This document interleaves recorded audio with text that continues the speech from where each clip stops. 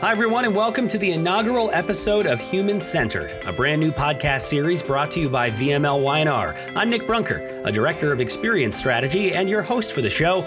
We're glad you found us. Thanks for listening. On Human Centered, we'll explore how brands both large and small are winning at the CX game and discuss how professionals like you can tap into CX best practices to create value and gain traction in transforming your business. Lots of great stuff to get into today. In this very first episode, we're going to talk about the evolution of CX and dive deep a bit into the importance of human-centered design, especially amidst the craziness that we're facing, the global pandemic. To help us unpack all of that, I'm pleased to be joined today by the global CEO of VML Y&R, John Cook, as well as the Global Chief Experience Officer, Jeff Gahab. Welcome, guys, and thank you for being here today. We can start things off, I guess, by doing some quick intros for those of you who may not have met John or Jeff. First, we'll start with John. Tell us a little bit about your background and your history at VML Y&R. Yeah, my background is quick because it's the same answer as my history of VML because it's pretty much only place I've worked. I've been here 25 years almost. So VML and VML Y&R. Before that, I started another agency, and I grew up as somebody who wanted to be in advertising. Like when I was in junior high, high school, college, I always wanted to be in advertising. So I'm kind of living that dream. I do it living in Kansas City, where I grew up, to be kind of on the global stage, living where I grew up doing the industry that I wanted to be in. So I'm happy. As you think about like the times that you have been in over the last year or two, what a crazy evolution it has been from what advertising looked like 25 years ago when VML, or more than that now, got going and where it is today. A lot of things probably are the same, but a lot of things have changed. It's been quite an interesting evolution, I'd imagine, hasn't it? Yeah, I go back and forth. Sometimes I feel like it was yesterday. I was in journalism school, and we were talking about target audiences and how to persuade an audience, and messaging being on point and understanding the benefits. And then I'm thinking that's kind of what we still do, you know. And so that part, I kind of romantically love how it's really not different there. The fundamentals are the same, but I love the canvas that we get to do it on now, which I think, you know, relates to the topic of this podcast quite a bit. Just the depth of options we have of how to do that communications now, how to combine them. That's what keeps it so exciting. But at the end of the day, I love how, you know, the core fundamentals of communicating persuasively to somebody about a brand and getting them to take an action. There's no difference from then, you know, in all this time. Jeff, you have certainly played a big role in the development of the CX team in VML Y&R and more broadly over the time that you've spent. Talk a little bit about where you started and how your track has led to where you are today. Yeah, thanks, Nick. Kind of like John, I mean, the story of my career is the story of VML Y&R. You know, I was actually a computer science graduate and took my internship at VML Y&R as one of its first technology interns. And really for the 20 years I was here, I grew up in technology. And I think when you grow up in technology, you're just pretty close to the effects that it has on things. And so, you know, you work with clients, you work with talented people like we do at VML Y&R, you begin to get a perspective on not just developing code, but how technology is being used. And as more technology was being used for marketing or to drive business or to drive customer experience, I just kind of got swept up in both the growth of the agency, but also that just growing trend in the industry, and found myself sitting wherever technology was having an impact on business. I found myself, you know, in a position to try to interpret that and make sense of it. And so that, you know, with so much of today's world being kind of perpetually disrupted by that, you know, it's kind of just brought me along on the customer experience ride. And so I feel like I've just been kind of a witness and kind of riding down the river as that construct has unfolded. It really has been such an interesting time of late to talk CX and the evolution of CX. We'll dive deep into that in a second, but I think when you hear VML and you see some of the work that we do, and you hear some of the value propositions we talk about daily, it's a connected brand and what it means to be a connected brand. John, let's talk a little bit about that to kind of lay the foundation for some of the discussion today. How does brand experience and customer experience actually work together to create that meaningful value? Yeah, it's first of all something I think it's a secret to any success VML Y&R has had or is having and will have, which is being able to create, you know, be able to make the promise to somebody who works with us that we're going to help make your brand connected. We're going to make it the most connected brand in the space, hopefully. And I think there's a lot that goes into that, and I'm sure we'll dive into it. But I like keeping it really simple. There's these two big ingredients: customer experience and brand experience. And love the idea that brand experience is the whole discipline around telling a story around a brand, trying to articulate the way you feel about a brand. It's every technique that we have, whether it be advertising or anything that we do that helps communicate the emotion and the emotional reaction you have to a brand. But that would be incomplete, and there's certainly people who just do that. But I love that we also then complete the picture with customer experience and everything that goes into.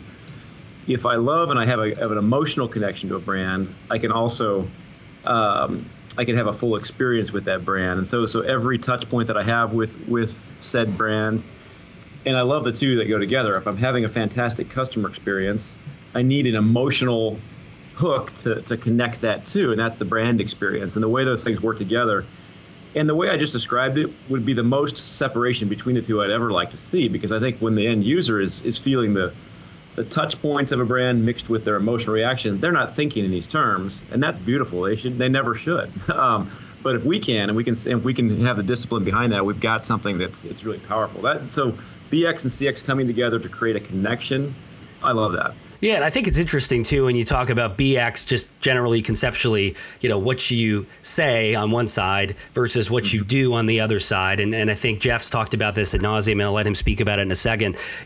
A poor experience can ultimately break a great promise. I think of an example of like the restaurant industry, where if you go in and the table is immaculate, the food is great and everything, and you walk into the bathroom and it's just an absolute dumpster, that affects the outcome of your perception. And on the flip side, you can make a really, really good experience. A poor promise is going to starve that experience. So if you don't ultimately go down that path of connecting both of those things, it ends up really being kind of a missed opportunity. And for you, Jeff, I mean, this has been a year where I think evolution of CX has become front and center to everything we do. And I think even before the pandemic hit, it feels like there was this, pretty rapid ramp up to the realization of this is a thing we've got to address. Otherwise, we're going to be playing catch up. Is that how you've been feeling over the last year or two? Yeah, absolutely. I mean, I think the events of this year, in many ways, have just collapsed what has been a conversation about how to change the nature of relationships between brands and consumers. And I think that it kind of forced it in front and center for everyone. And I think what also, necessarily happened is, I think the tools of brand building have been set in place for a while, and the tools of marketing and this idea of channel level marketing or certain kinds of ways to distribute and create marketing have been really set in stone, and probably haven't caught up with the realities of what can be done to reach and relate with consumers.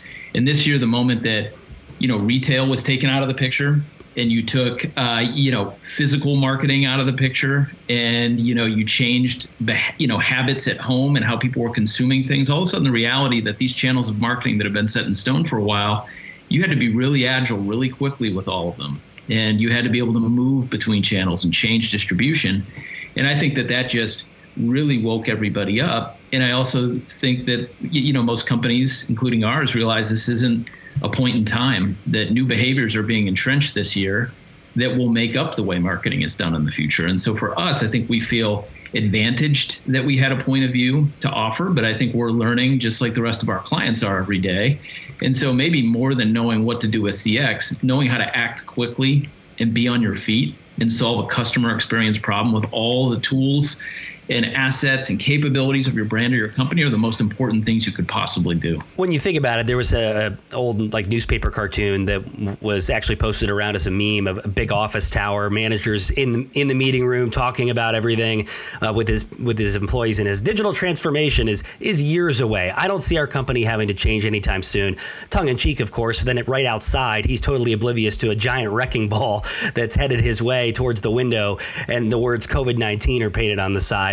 We think about the words digital transformation, buzzy buzzwords, right? But as you think about the long experience of moving a company, big or small, into a new area or digitally transform the way they operate, that's not necessarily something that you can do very quickly. So for those brands that are kind of finding themselves at a crossroads here, what kind of things would you suggest are good places to start if you're just kind of wrapping your head around, gosh, we need to start making some big changes, paradigm shifts? What is a good first step for leaders like that? I'll go back and say that anything can start small, and I think the biggest thing that I would encourage anyone to do who's dealing with, quote, digital transformation is don't let the words intimidate you. I don't think any of us really know what that means. I think that those who work through it really get to the heart of what the problem is. What's the growth problem they have? Why is a customer behavior different than what it was yesterday? And then they just move through that problem and they recognize that digital can play a big role with that. So you don't just have a website because everybody has a website. You have a website because it plays a specific role in solving a consumer problem. Why do I need a mobile app? Well, it's going to do something really well. It's going to lock or unlock a car. It's going to allow me to check my balance at a bank.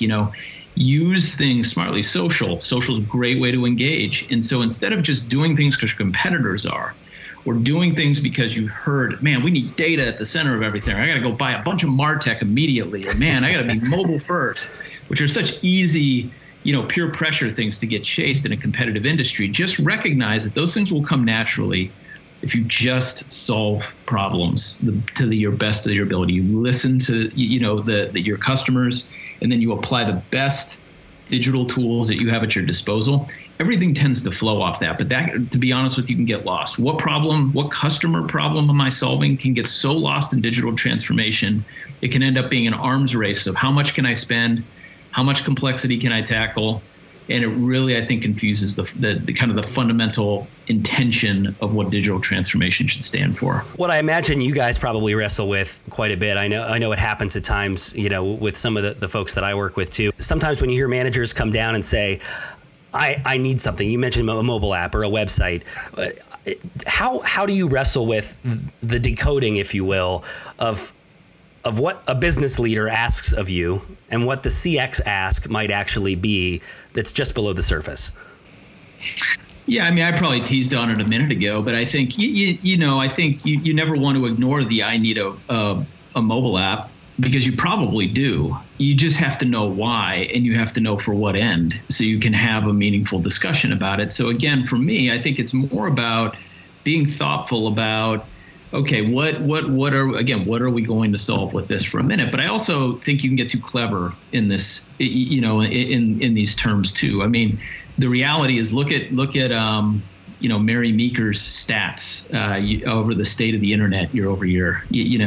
Everybody's using mobile devices. You can just follow consumption. You can follow where people are going to be, and you're going to have some of those fundamentals. So while you want to always ask the whys and you want to be intentional, you also have to recognize that brands need to exist with a certain amount of customer experience. That's just what people are going to expect from the world. And if you don't show up in a way that's easy to buy, easy to shop, easy to search for, content that's engaging, that exists on social channels, you're just not even meeting the minimum requirements. So I think, you have to recognize you need things, and you have to realize if you're good at them. Then you have to differentiate in very specific ways. And I think that gets to understanding what really am I solving for, and what value would that create.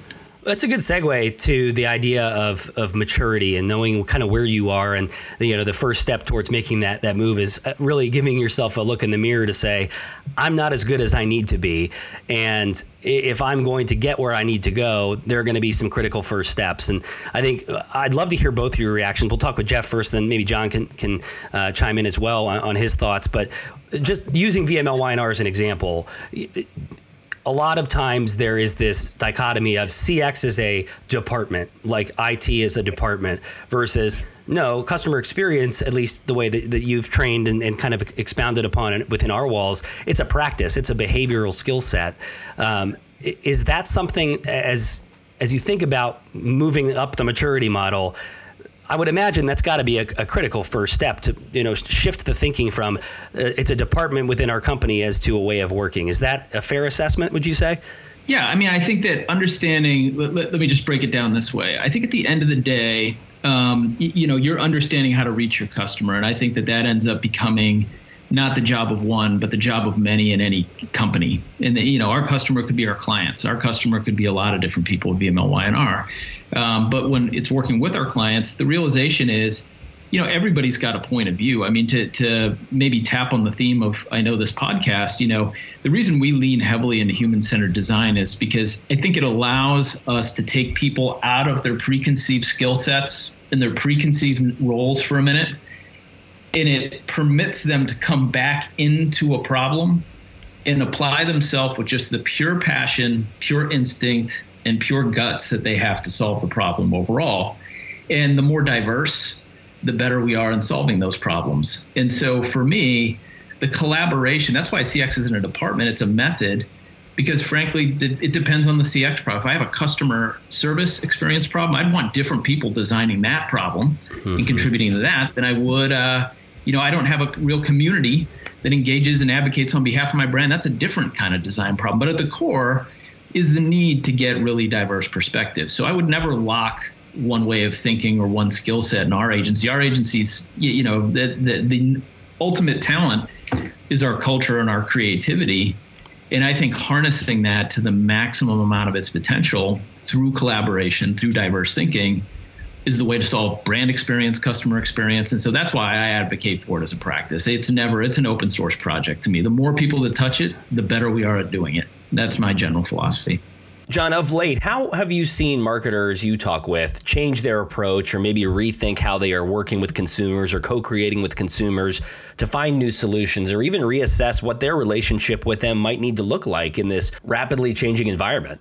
I think there's an optimistic way that the brand started thinking, the smarter ones, and hopefully the ones that we're helping and working with. But the idea that if the world's changing so much, every brand has the chance to reinvent what they mean in somebody's brand portfolio. If you think about every human being, if you think about your own life, in the last 8 months, you've reevaluated. You probably didn't know it, but you've reevaluated your relationship with every brand in your personal life. And we're always thinking about it from the brand out, but if you think about it from the person in, and you just think about your own life, I mean, I've reevaluated every restaurant I go to, every way I think about every airline, everything that I do online, every device I use. It's now reevaluated to me, and I like the idea that they from a brand standpoint, they got to, whatever you want to say, build from a net zero standpoint with me, the person. And I think what the better brands are doing, I think what we're doing a good job of is not taking anything for granted in terms of the relationship somebody had with their brand before and saying, let's not take it for granted. Let's rebuild with these consumers and consider that the relationship we're trying to build, this brand with that person, it's in context with 500 other brands they're trying to reconcile in their life right now too. And I think the better brands are realizing that context. And sometimes that means making different decisions about what we put forward as a brand. Maybe we were a brand that were just selling something in a store, to kind of Jeff's point earlier. Maybe we need to over-index on not the physical store, but the platform for helping you use the goods that we sell you in a more holistic way, whether that be paint or or toothpaste, whatever it may be. And I love that. I think that's the kind of conversations we were starting to have at the beginning. And I think COVID is horrible, obviously.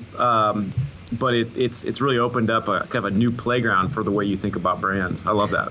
And what I think is super interesting too, and we can talk about this as kind of an aside, but the stat that keeps getting thrown around in meeting after meeting, and it's all over the web, it's the idea of anywhere between 10 and 17%, depending on the stat line you look at, of consumers feel like they're getting a good experience. That leaves a lot of people who, even though as much effort, money, and time has been put into building these good experiences, consumers are still massively aware of when they are having or they perceive to be having a bad experience. And I imagine that is a daunting task. And is there a level of the bell curve, if you will, of I am putting my resources against something and trying to move up this experience chain and making it better and better, and then just as I finish something, the bar moves again, and so you're constantly having to reset the bar. It's a challenge, but I imagine for you guys in your positions, it's also what gets us out of bed in the morning. It's you're always kind of already thinking about the next 2 or 3 years, or if not longer, because the minute you get something live, you better have already been thinking about what's coming down the pike. Otherwise, you're going to be behind. Yeah, I think Jeff and I probably agree. We love that challenge of this. We love, that the bar is constantly moving up. It means, what you're saying is, and back to your own life, you're on your Netflix platform, and they've just done an enhancement to personalize their entire portfolio and divide out my experience by family members. I go over to another platform and they don't have that yet. I'm just disappointed in it. And then I see on Hulu they've done this, and then I'm already mad at Netflix again that they don't have that. It's like an arms race, and the winner is the consumer, because our expectations matter to brands. And so I think we just keep needing to put ourselves in our own personal lives. It happens every hour with a brand in each of our lives. And so all we need to do is, as professionals doing this, is kind of just put ourselves in that mindset. And those little arms races that happen every hour between the brands we're interacting with, how do we use that to advantage as brands to be ahead of the curve and to stay ahead of the bar the curve that you're talking about raising? No, I totally agree. I mean, I was just thinking about how my own brain is wired, and I don't know if I got it from my dad's engineering genes, but I just chase solving problems. And so I think that the day, like for me, it's not really about winning or losing. It's not about doing the right thing. It's about kind of playing the game perpetually, and I'm kind of chasing the improvement of stuff over and over again. So as I just live and breathe, I'm not sure there'll be a day where I feel totally satisfied with the experience in front of me, whether that's the experience of VML Y&R, whether that's the experience we're building for clients, whether that's me, just like the lunch experience I just had. I'm sitting here racking my brain saying, what's the one thing that could have made that a little bit better?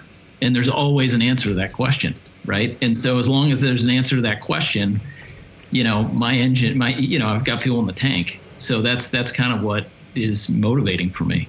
Nick, we were shopping for a car for one of our middle daughter recently as a family, and she doesn't know what the features are car by car, but we were looking for a camera that you could, a rear view camera to back up and all this stuff, because it was we have these nicer vehicles in our family, have the lesser budget vehicles in our family. And right now, the expectation is no matter what we're paying for a car, if it's the cheap, that we're out there expecting for that to have that rear camera. And we find out that, they don't have that, and you're just disappointed. So even budgets are going away that I think people are starting even to lose the fact that, hey, maybe for this price car, it doesn't have this. I think we're at the point in any category, we're starting to expect a certain amount of being up the maturity curve, to your point, no matter what the budget, and I think that's great. So then we went out in the market, we're looking at this car, and almost every car has a rear view camera now, no matter the budget.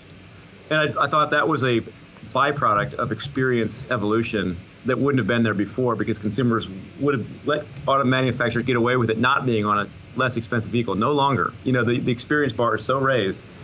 That then pushes the luxury side of the car vehicle to have something even better. And so, y'all win in that analogy. Shifting gears now just a little bit, John, let's talk about your experience over the last, let's say, 9 months or so, as you have shifted from taking the reins of a 7,000 person global agency and then having to shift that into virtual mode as all across the globe people were, wrestling with the pandemic. It has been, I imagine, a pretty big challenge and also a great case study in employee experience development, hasn't it?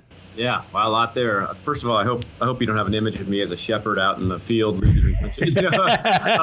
part of a leadership team for sure, but it's definitely a group effort on leading, but it's been great. I mean, I think that simply put, I could go on this question a lot because Jeff and I and lots of others think about it all the time. But I do think that simply put, the bigger it gets, the simpler we get about the way we think about things. And as an example, just what we're talking about from a proposition of what we do, this idea of brand experience and customer experience coming together to form a connected brand.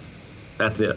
Now, I could go on for 6 hours with the detail of every skill and capability that lives within that, and we do and could and train against that and hire against that. But at the end of the day, the simpler we make the proposition, it leads to kind of the second idea, which is so simplified. Then it leads to the second idea, which is let leaders lead, let people put their own personality. People got to the positions they're in for a reason. The reason anybody has come together, including Rockfish years ago, is because Rockfish is fantastic. Why do anything to make Rockfish other than fantastic, or anything that comes into the overall capability? By keeping the proposition simple, both in our core values in the culture and in their capability, what happens then is that a leader, a great leader, can then put their entire stamp on that with some simple operating system. Now, if the operating system's too complex, you suck all the personality and the gravitas out of said leader, and I think that it's a pretty simple formula of letting people be who they are. And as long as that only works if the people that you're having be who they are, if the who they are is good. And so that's thing 3, which is let's just hire great people and invite people into this company and keep great people in this company. When you have a simple proposition, you let people do it, and the people doing it are great people in the first place, it's pretty easy from there. Of course, it's not easy, but the hardest parts that a lot of agencies think way too much about are those things. We don't have to think about that. We get to think about now the next level of where we're going because we've kept the formula so simple. It's not formulaic and it's not simple, but the point is that's been a formula that's been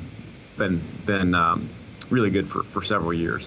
Switching gears just once more, and before we wrap things up on this first episode of Human Centered, I'd love to get a little more insight into stuff that you guys are interested in when you're not doing work. And one thing I think everybody at VML Y&R probably knows about both of you is that you're both avid Chiefs fans. And I'd be remiss if I didn't get your thoughts on the season thus far. A crazy season in the NFL amidst COVID, but man, the Chiefs are doing great.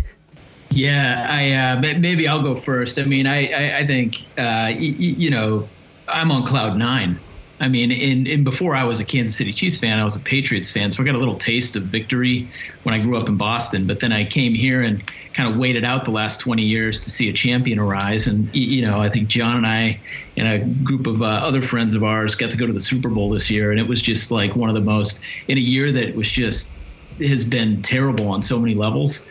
That Super Bowl was just the kind of like sweetest dessert of the entire year. And then as we're in the midseason now, you're just living and breathing every single week to repeat that success from last year. And I'm excited. I think they're an amazing team. Yeah, that's more than I could say about my hapless Cincinnati Bengals. They haven't smelled an NFL championship in more than 3 decades. So I'm not holding my breath for that Chiefs-Bengals AFC title game. Yeah, I think our Bengals-Chiefs AFC championship dream is maybe not. I think you're the one not looking after your end of the bargain. But good luck to Joe Burrow. But yeah, no, I can't believe you blink and we're 6 or 7 games into the season, and depending on when this podcast runs, but it's happening. I mean, I think they're doing a good job, and it's playing. I have to admit, it's a nice respite that comes at the end of the week to know there's something semi-normal that you can count on. There's something just wonderful about that. Whatever your sport is, it's like that happens to be Jeff, and I love the NFL. But if I boil it down, it's that one little escape where there's no, it's just the world shuts down, and it just helps to have a great team too. But I think I'd love it. I'd love it anyway. We've had 50 years of loving football without it being a good team in Kansas City, and so it's a sweet sugar on top that they're happening to be great right now. One of these days we'll have that in Cincinnati, I swear. It's going to happen one of these days. It just has to, right? All right, next question. Let's talk about TV and movies. Is there a favorite show that you are watching or binging right now on any platform? Yeah, Monday Night Football, Sunday Football. No. I'm not deep into anything because I'm waiting for Succession season 3 to become and I started watching Breaking Bad for the 3rd time. With my oldest daughter, but I cannot wait for Succession season 3. I absolutely love that show, and then the rest of the Billions. Yes. 5 is coming out. It got delayed for COVID, so I can't wait for those 2. I'm kind of reserving some time for them both. Love Succession. Love Billions. Yeah, I'm with you on the Billions for sure. Succession's one that's on the backlog, so to speak, to use an IT term, but eventually we'll get there. Jeff, what about you? Yeah, +1 to both of those. Nick, get it off the backlog. Okay, that's enough. Outstanding. It's worth, like tonight, it's worth you doing. Drop whatever you're doing. Send the family somewhere else. Get invested in that. I tend to fast follow John on most of his leads for TV programming. And he pointed me to Ted Lasso. I just finished Ted Lasso, and that was surprising. I did not think I'd like it. I thought it was going to be kind of cheesy comedy, but I mean, it was really good, really outstanding. A lot of good parallels too to a Kansas City, agency growing up in a big city industry. There was just a lot of things that kind of struck home on that one for me. So excellent, worth the watch. All right, noted. I know what I'm doing tonight. Succession, and then adding yours to my list. Last one, and then we'll call it. You're having friends or family over for dinner. Jeff, we'll start with you. What is the specialty you would cook up for the group? Right now it would be smoked chicken wings. And it's funny because John and I both bought a smoker this year and have been like rapidly exchanging culinary notes as to not totally butcher the meat we're buying in those things. But I feel really good right now about my wings game, so I would go with wings. Are you a dry rub guy or a sauce guy, or both? I'm a dry rub guy, sauce at the end. All right. I can dig it.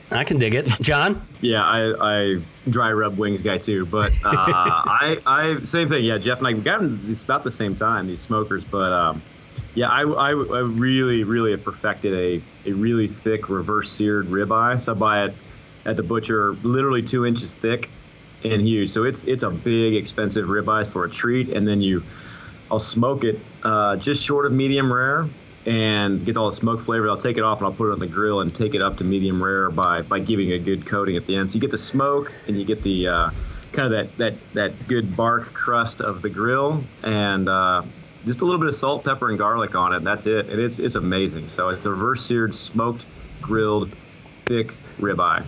I'll have you over sometime. I was going to say, I think I have a couple of very important meetings I must get to in Kansas City over the next couple of weeks. Yeah. We can do the wings for a starter. Then yes, I love it. There you go. Dinner and dessert. That's a game changer right there. Guys, can't thank you enough for being the very first guests on Human Centered. Really appreciate your time and great discussion today. Thanks a lot. Thanks, Nick. Thanks, Nick. And thanks to you all for listening to Human Centered. As any good CX pro should ask for, we'd love to hear your feedback on the show. Give us a rating and offer up your thoughts wherever you listen to your podcasts. Have a topic idea or even just want to drop us a line? You can email us at humancentered@vmlyr.com. Thanks again for listening. We'll see you next time.